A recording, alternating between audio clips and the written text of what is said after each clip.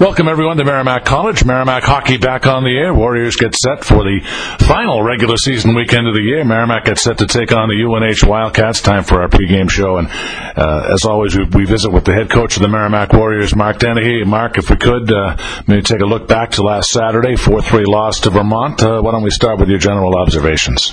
Well, obviously, we didn't accomplish what we set out to, which was to get some points last weekend, and in particular on Saturday night.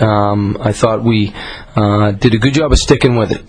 Things haven't gone the way this team would have liked it to have gone so far. It would have been very easy for them to, sort of pack it in down 4-1. For us to come back, 4-2. For us to come back, I think shows some resiliency and our guys' never say die attitude, which you need because there's still an opportunity to do something special with this season. But I didn't like the goals we gave them. I thought had more to do with our lack of performance than their performance, and we have to work so hard to score.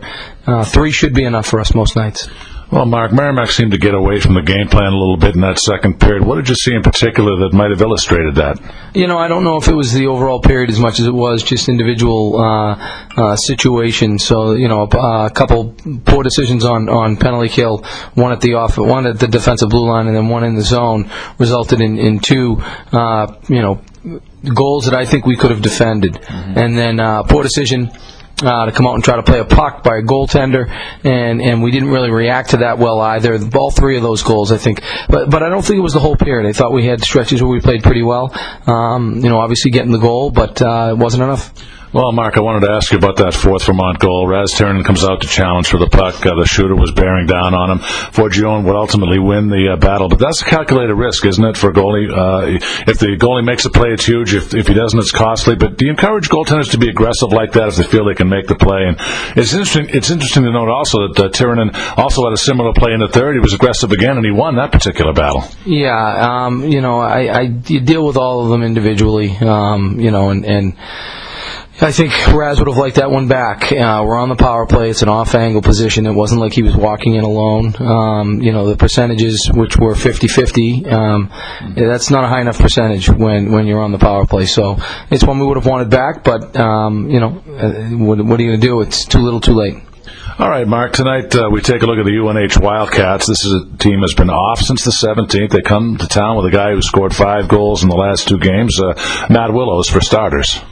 Yeah, a good team. They've got good skill. They've got good stick skills for sure. They don't give up a lot of grade A shots. Obviously, used to playing in a much bigger on a much bigger ice surface than we have here today.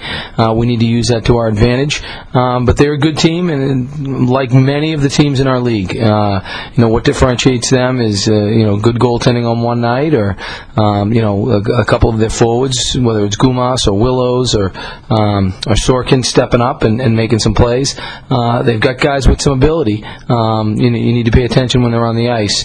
But I think if you do, it'll be interesting to see how we do on this ice surface, because it's something that we're accustomed to for sure. Well, one of the hallmarks of the UNH team, Mark, really seems to be their penchant for being disciplined. They've spent less time in the penalty box than anyone in college hockey, so they don't give you a lot of chances on the power play. So when you get those chances, I guess it's nice to be able to capitalize. Well, a couple things. First of all, they've got great sticks, and they may not be one of the more physical teams that you're going to face, but it's because they don't have to be. They've got really good stick on puck. They defend. They get in shooting lanes. Again, they make it hard for you to get to certain areas. And then the other part of it too is they play on Whittemore. It's a bigger sheet. There's less contact. I think that plays a role as well in their low power penalty minute numbers. And Mark, no lineup changes tonight from Saturday. So given that, how is the health of the team right now, particularly LeBlanc and Ba? Yeah, we're day to day with guys, and it's that time of year. Guys are going to be hurt, and when their number's called, they're telling me they're ready to go, or Alan, our trainer's telling us they're ready to go. Both those guys, sort of wait and see.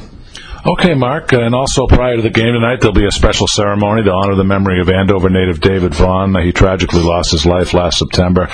David did leave behind a wife and 3 small children. Merrimack is stepping forward and honoring his family tonight. There should be plenty of emotion and warmth for that event tonight. Yeah, I never had the pleasure of meeting him, but live in the community, and people have gone out of their way to tell me what a wonderful man he was. And obviously, there's a common bond there, and that's the hockey family. And I think that kudos to Jeremy Gibson and Pat Spiegel for putting this together, and there's a little bit of a fundraiser. The Andover hockey community is coming out in droves. We'll have a great crowd tonight, and it is to honor a great man. All right, Mark, Merrimack and UNH, looking forward to puck drop. Good luck tonight. We'll see you back here tomorrow. Thanks, John. All right, he's Mark Dennehy, the head coach of the Merrimack Warriors. When Mike and I return, we'll have more on the pregame show next. And you're tuned in to Merrimack Warrior Hockey right here on the Merrimack Radio Broadcast Network.